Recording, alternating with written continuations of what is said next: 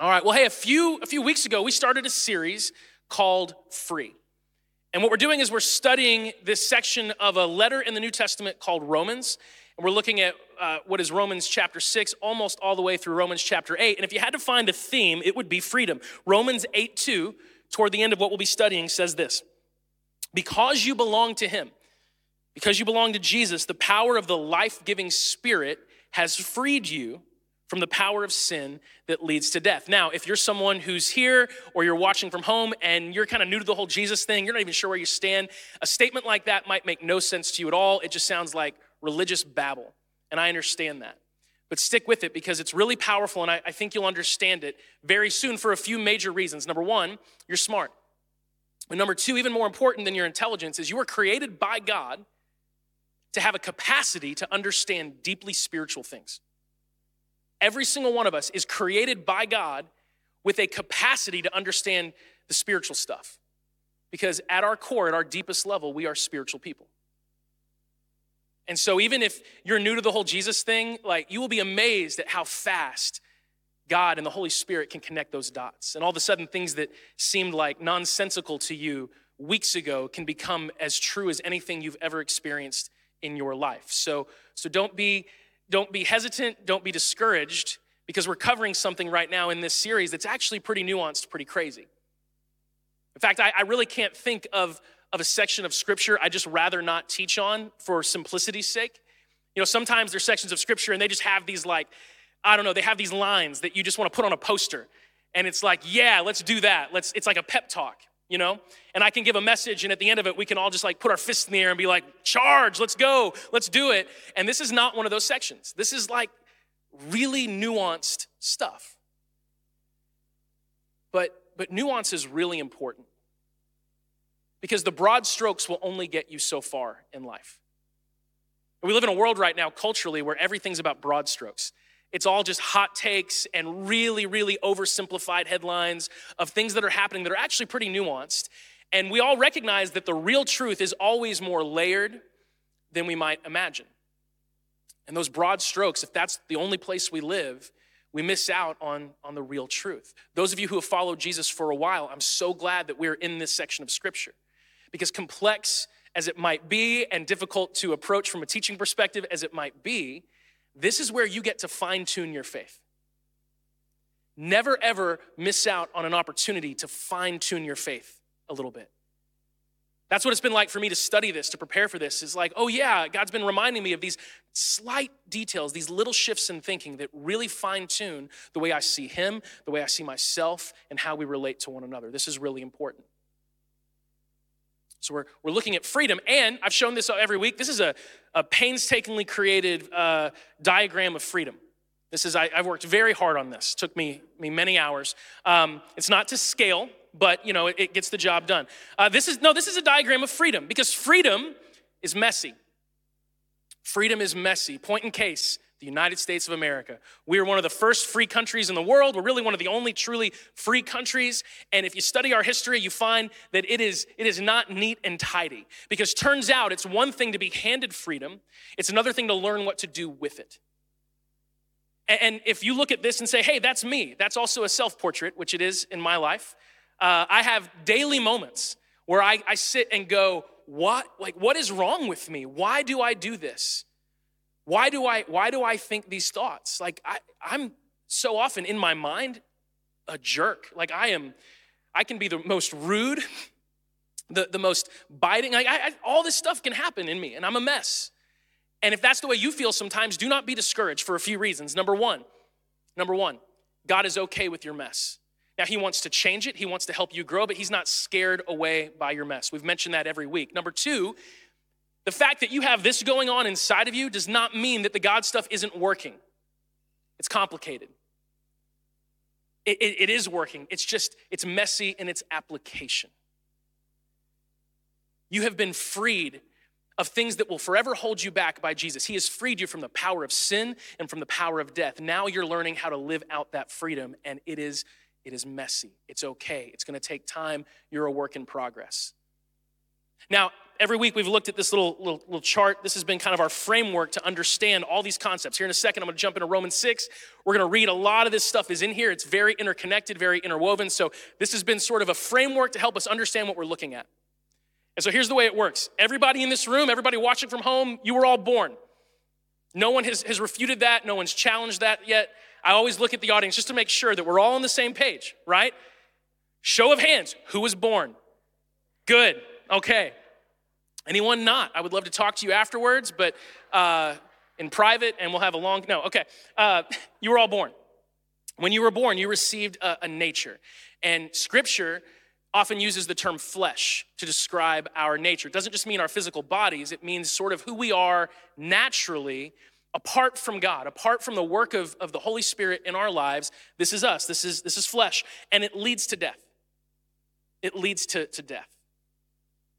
And we see that in our world. When people behave in their most natural, basic self instincts, very often that is self-preservation, self-prioritization, causes a lot of pain. Sometimes it's self-destructive, it's destructive to others, and it leads to death.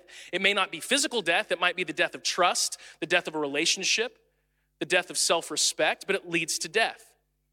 And what's really interesting is almost all of the suffering that we see in the world, the suffering that people get mad at God about, almost none of it is like God doing it. It's all people doing the things that lead to death, and we get mad at God because we think that he should step in and intervene and keep those things from happening. It's like we don't want freedom. Hey, God, you should step in and take control, take it away from us because we're not good at life, and that'll keep the bad stuff from happening. But then at the end of the day, we don't really want God to take the reins. We want to have some freedom, right? And so we're just kind of a mess.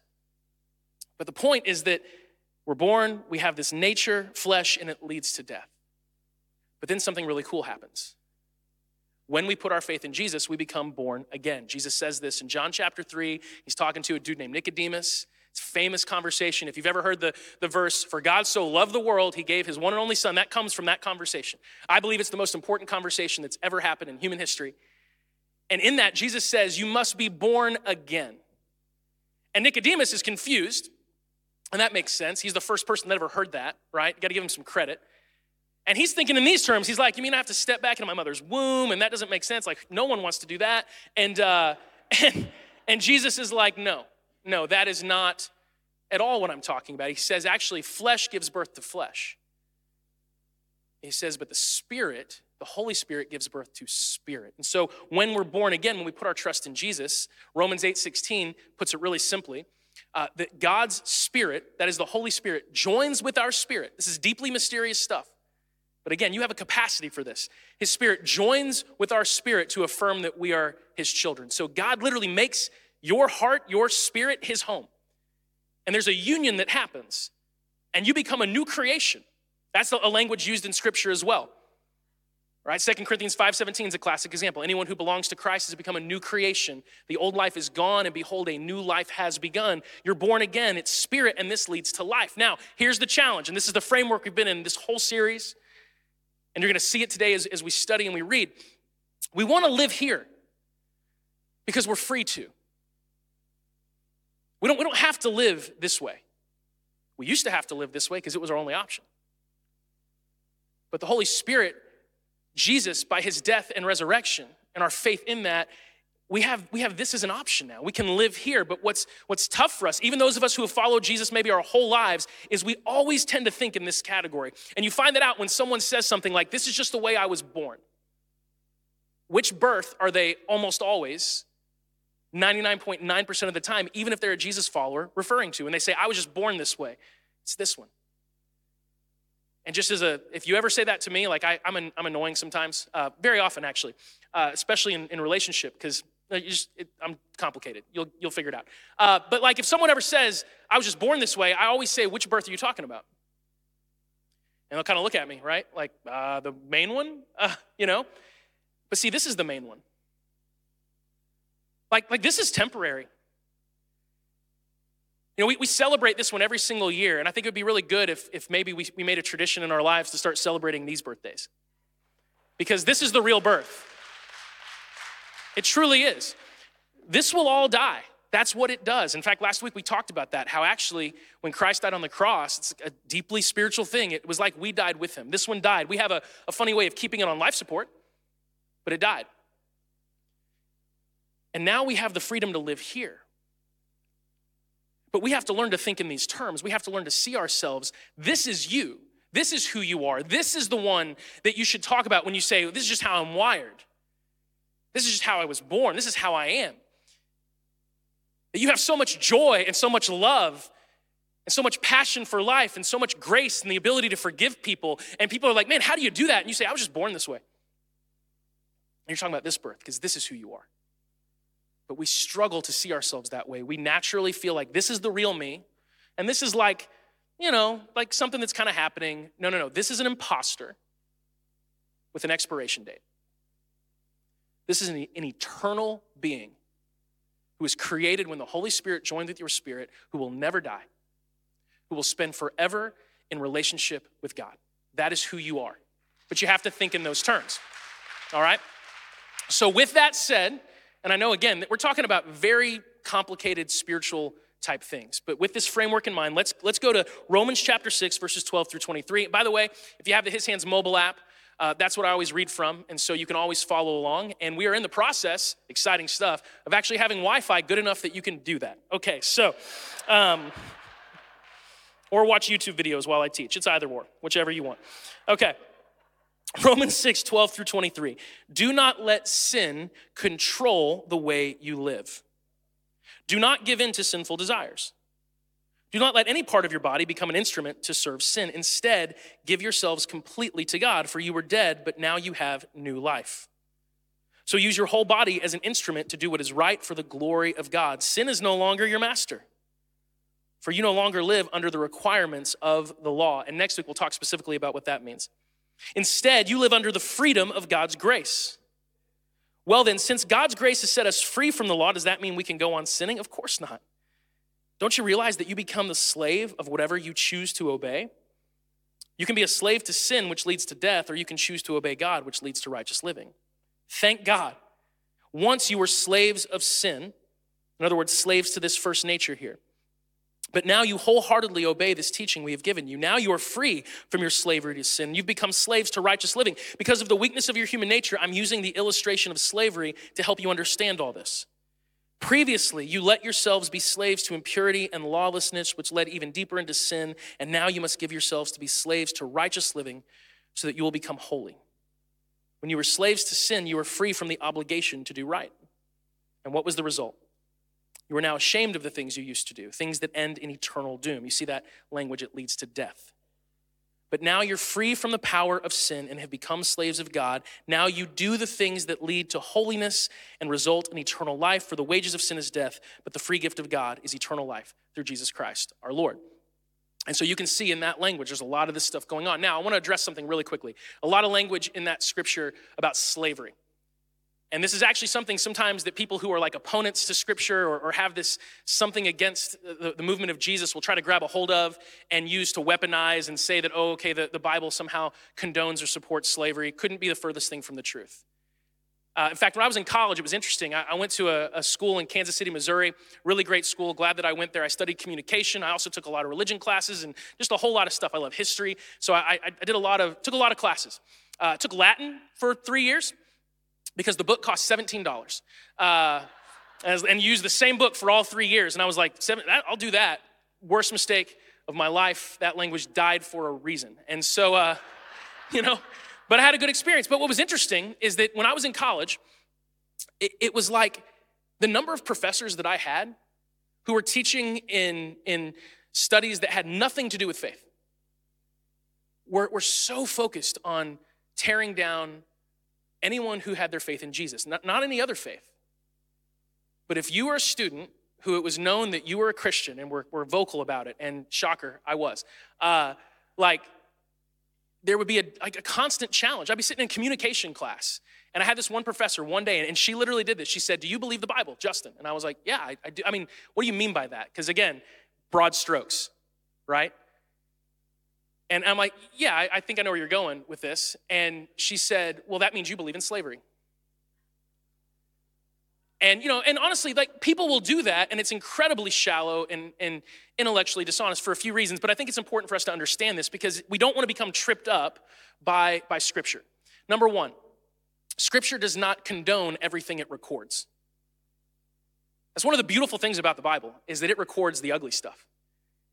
You go find an autobiography of any person in culture today, that's something that they've written or had someone write for them, and it's gonna be a heavily edited version of their life. And it's gonna gloss over all their ugly stuff or excuse it away or blame it on their circumstances, and it's gonna highlight all the best stuff, right? But you read Scripture, and it's like how not to write something to get people to follow you. It's almost like someone said, hey, what if we just record all the worst stuff that these people did? And there's actually a lot of stuff that's not very redeeming. Like when you talk about Bible heroes, some of them, it's like, heroes how? And we say this from time to time. It's important to remember that's because the Bible is not the story of amazing people doing great things for God. It's the story of an amazing God who can use broken people to do his work in this world. And that's good because we're all kind of broken. Okay, so just because the Bible records something does not mean it condones it. What's happening here is that Paul he's trying to use an analogy that everyone in his culture will understand. In fact, he even says that. He says so much, Romans 6:19, he says, because of the weakness of your human nature, I'm using the illustration of slavery to help you understand all this. In other words, he's saying, sometimes the really spiritual stuff, it's hard to engage with. It's hard to wrap our minds around it. So he's trying to find something in his culture that everybody's gonna understand. And slavery just happened to be that thing. Slavery worked very differently in the Roman Empire than what we think of because of our nation's history with slavery. About 30% of the population were slaves. And slavery was something that was typically temporary. It was very often opted into. If you had a large debt, you would actually become an indentured servant. They called it a bond servant. We often translate it as slave. You would make yourself a bondservant to someone, and working for them would then cover your debt, and when you were done, you would be free. You could actually become a citizen of the Roman Empire through slavery. If you became the slave of a citizen, being a citizen of the Roman Empire was a big deal. If you could become a slave of a citizen and work off for a certain period of time, they would release you from that, and now you were a citizen as well. And so it wasn't what we typically think of as slavery. It wasn't a good thing, but it was something everyone in Paul's day would understand. The main thing to realize here is that he's talking really about two concepts that we need to understand. He's talking about the authority and control. Authority and control. And if he were alive today, he would use a different illustration. He might use the illustration of like handing someone the keys. That's a phrase that means giving them what? Authority and control. If you give someone the keys. The way it's supposed to work is that whoever is driving the car gets to control the radio and the air conditioning. That's how it's supposed to work. Megan McTeer, my beautiful wife, that's how it's supposed to work. So if you want to keep turning the air conditioner all the way cold when it's 47 degrees outside, you need to start driving. Because whoever's driving, I'm just teasing, but sort of. Okay, right? But whoever has the keys, that's the person who has authority and control. They're the ones making the decisions and actually doing the things that lead the car, whatever you're talking about, in the direction that it's supposed to go. It's a matter of authority and control. And he's using this illustration of slavery to talk about authority and control. So I want to look at a different scripture. Paul, the author of Romans, also wrote this. You can tell that he's really weaving the same language, these same ideas together. Galatians chapter 5, verses 16 through 25. He says, so I say, and again, as we read this, think about authority and control. Let the Holy Spirit guide your lives. Let the Holy Spirit guide your lives. Then you won't be doing what your sinful nature craves. Now, some of you maybe have different translations you read from. Maybe this is the New Living Translation. Maybe you read the NIV. NIV will say flesh. NLT will say sin nature. They're synonymous. Okay, so flesh, sin nature, same thing. He says the sinful nature or the flesh wants to do evil, which is just the opposite of what the Spirit wants. And the Spirit gives us desires that are the opposite of what the sinful nature desires. These two forces are constantly fighting each other, so you are not free to carry out your good intentions. It's that mess that we looked at earlier. Welcome to freedom. But when you are directed by the Spirit, see that language of control, when you're directed by the Spirit, you are not under obligation to the law of Moses, in other words, to religion. When you follow the desires of your sinful nature, the results are very clear. This is where the sin nature will lead you, inevitably. Sexual immorality, impurity, lustful pleasures, idolatry, sorcery. That's an interesting word. Because what we picture with sorcery is like, I don't know, like a witch with a hat and a broom. But the actual Greek word there is pharmakeia. That's where we get the word pharmacy. And in their culture, that would basically be substance abuse because their idea of sorcery was always tied to tonics and things like that. So substances. Hostility, quarreling, jealousy, outbursts of anger, selfish ambition, dissension, division, envy, drunkenness, wild parties, and other sins like these. Let me tell you again, as I have before, that anyone living that sort of life will not inherit the kingdom of God. That is not a threat. He's not saying if you struggle with these things. And let's be honest, you read a list like that, how many of us can say, none of those things on that list do I ever struggle with or have ever struggled with? None of them. Anybody? You're good on all those? You're a good church. This is a good church. I love it. Because if anyone would have raised their hand, just like the person who doesn't realize they were born, I would say, let's talk afterwards privately. He's not saying that if you struggle with these things, that you're not really a Christian. Not at all. He's saying that if you live this way, wholesale, if you give yourself to this, you will not experience the kingdom of God. You will not experience what God has in store for you. Because those things lead to death. They will take you away from the life that God wants for you. And we've all experienced that. We've all, quote unquote, followed our hearts to disaster. Like most of my biggest regrets in life, I was doing exactly what I wanted to do. I was doing exactly what I felt like doing. I was following my flesh. Okay, but then it goes on. And it says, but the Holy Spirit produces this kind of fruit in your life. Love, joy, peace, patience, kindness, goodness, faithfulness, gentleness, and self-control. There is no law against these things. Those who belong to Christ Jesus have nailed the passions and desires of their sinful nature to his cross and crucified them there. That's what we talked about last week. And since we're living by the Spirit, let us follow the Spirit's leading in every part of our lives. It's a matter of control. And so the question we have to be thinking through is really simple. Who's in control? Who have we given control and authority to? We'll go back to our little chart. And I replaced flesh with sin nature because that's the language that was used in what we just read. Every decision I make, every time I make a decision, I am handing the keys, so to speak, to one of these natures. Now this one I'm used to. This one is heavily reinforced. It's like an old hat, you love it. You love it. It's like a pair of shoes that you've had for a really long time. And I think I'm speaking to men right now. You know how men, we don't let go of clothing that we should have let go of a really long time ago? Like men over 40, how many of you still have a t-shirt that you had in college?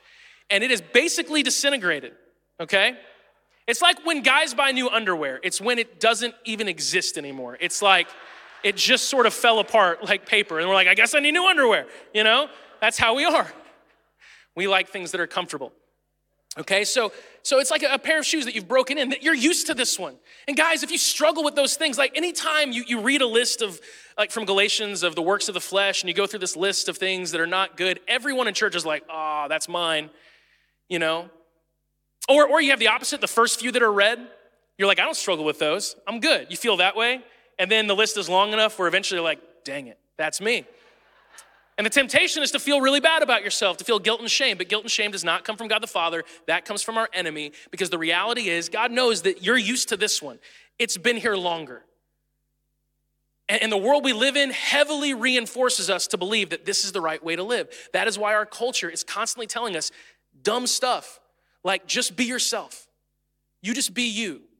Just be the unfiltered version of you. And the world doesn't really believe that, because if you go to a job interview and you're just yourself, you're not gonna get the job. And you know that, right? If you go on date number 1 and you're just yourself, you're not gonna go on date number 2. It's never gonna happen. We know that. And so our culture's like, be yourself. Also change everything about yourself in order to be yourself. That is really what our culture says, because this is dumb. But we're used to it. We're used to it. And so when you struggle with stuff, have grace for yourself, because this is heavily reinforced by experience and by the culture we're part of. but it leads to death. It leads to death. But the fruit of the Spirit is love and joy and peace and patience and kindness and goodness and gentleness and faithfulness and self-control. That's what the Spirit produces in us. When we make decisions, we have a choice every single day, every single decision. Who am I handing the keys to? This one, this sin-dominated, self-defeating nature? Or this one, the Spirit-empowered, life-fulfilling nature that God put inside of me when I put my trust in Jesus?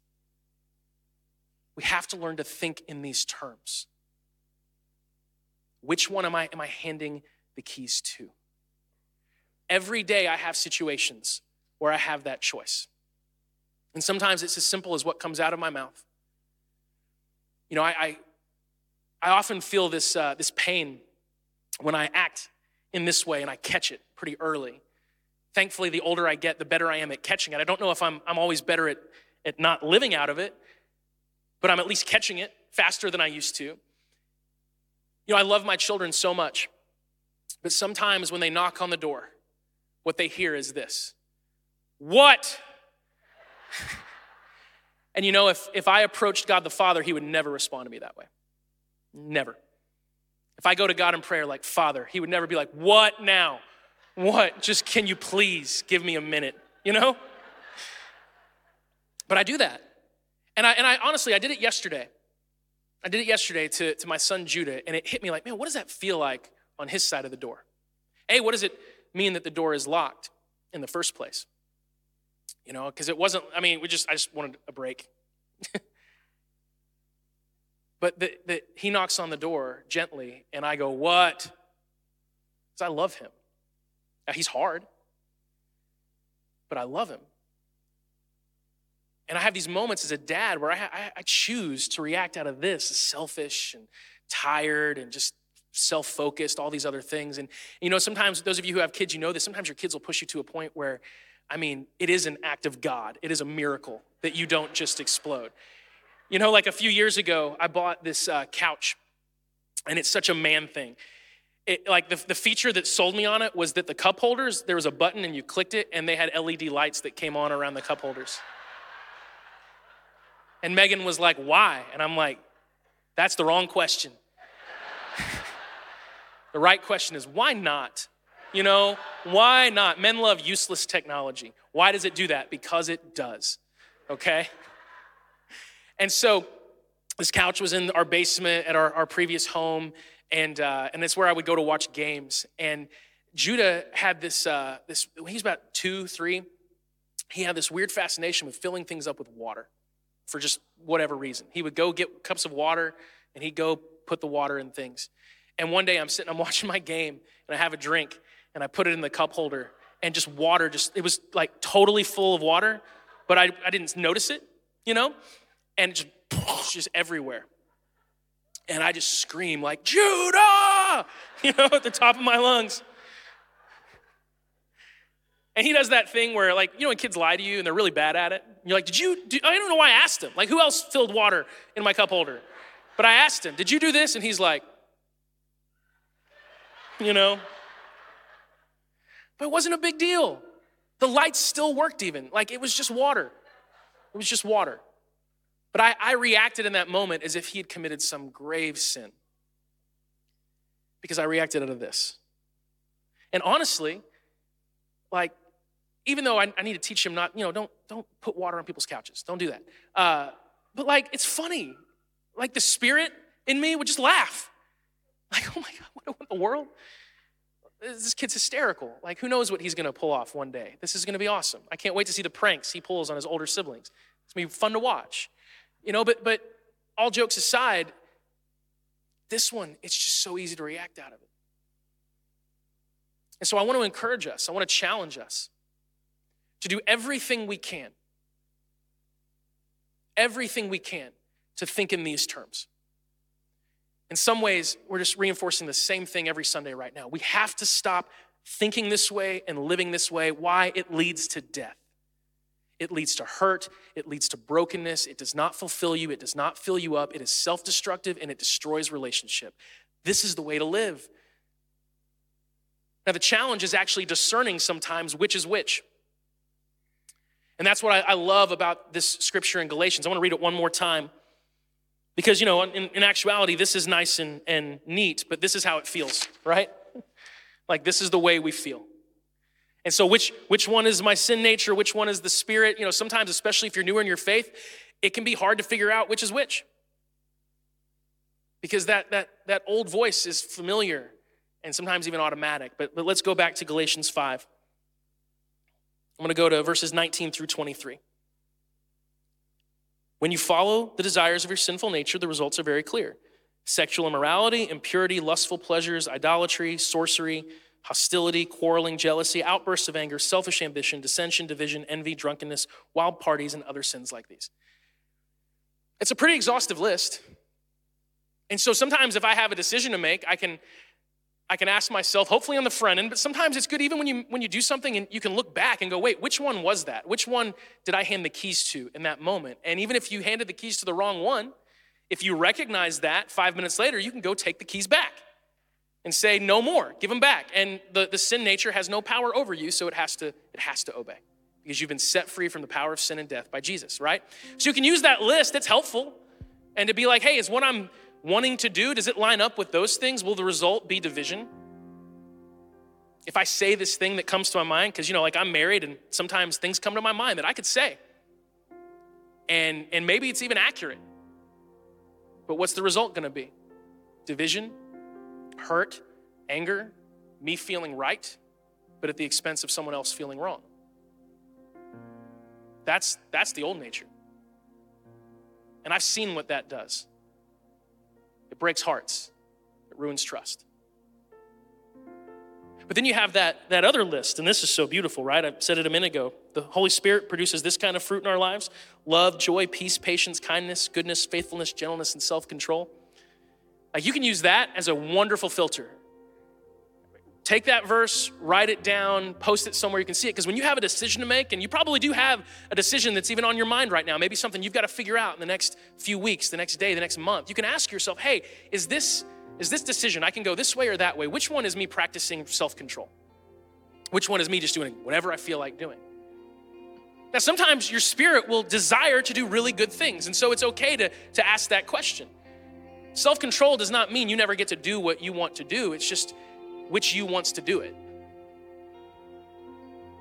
Is it that old you or the new you? But I have times where I want to go do something and I'm like, well, that's not self-control at all. Well, that's a good indication, but that's my flesh.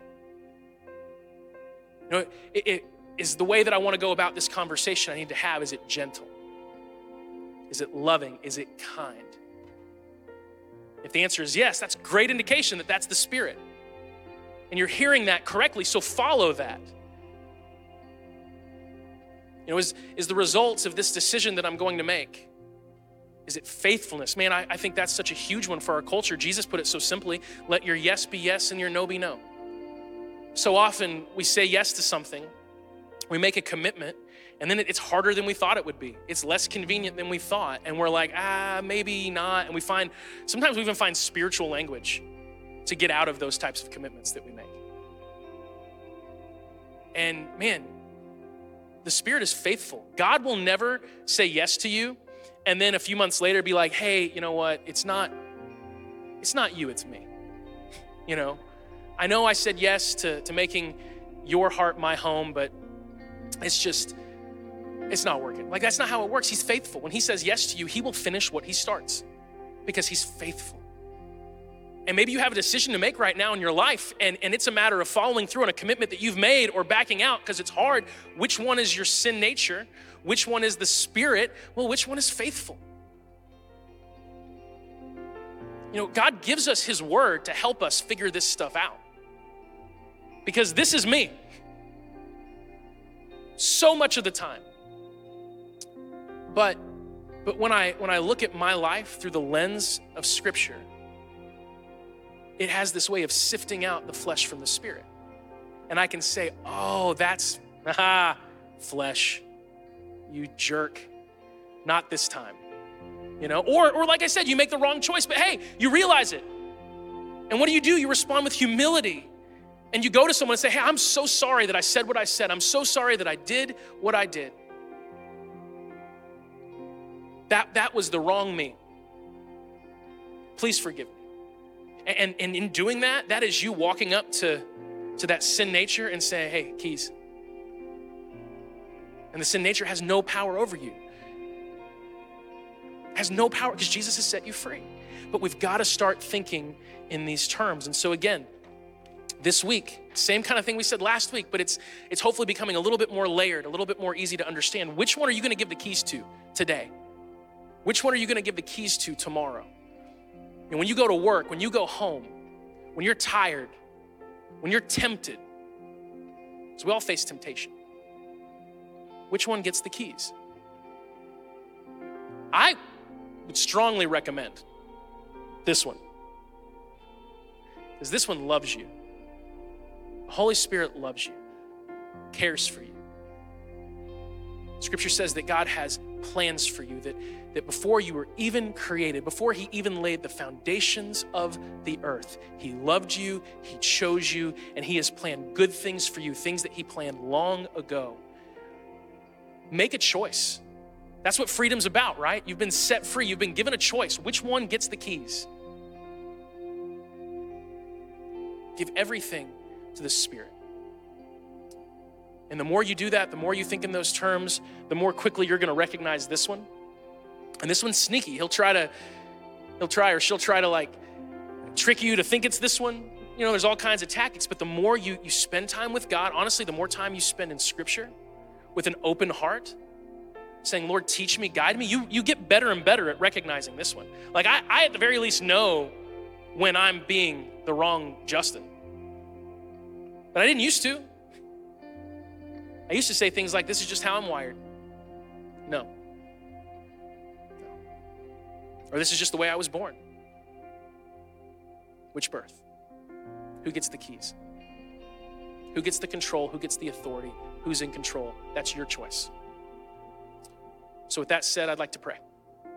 Father, I want to thank you so much for everyone who's here, everyone who's watching, God. I love being part of this church. God, personally, selfishly, maybe even, I'm just grateful that I get to be part of a church where it's okay to admit that you have struggles and problems. But also, God, a church that isn't throwing in the towel and saying that that's just the way that it is. No, Lord, you have freed us from the power of sin. You have freed us from the power of death. We are under no obligation to do what our sin nature desires. We have absolutely zero obligation to do what it says, because we used to be slaves, but now we're free. And we're free to follow you. And we're free to serve you. And we're free to experience all the goodness of your kingdom because you're the one who has set us free, Lord. So I pray that you help us think in those terms. I pray that you help us untangle the mess that is happening inside of us, Lord. I pray that we would really surrender and do what you wrote in Scripture in Galatians, that we would that we would allow, that we would choose to give your Spirit the reins. Guide us. Teach us, mold us, shape us, lead us. Help us be the people that we were born again to be. We pray this in your name. Amen.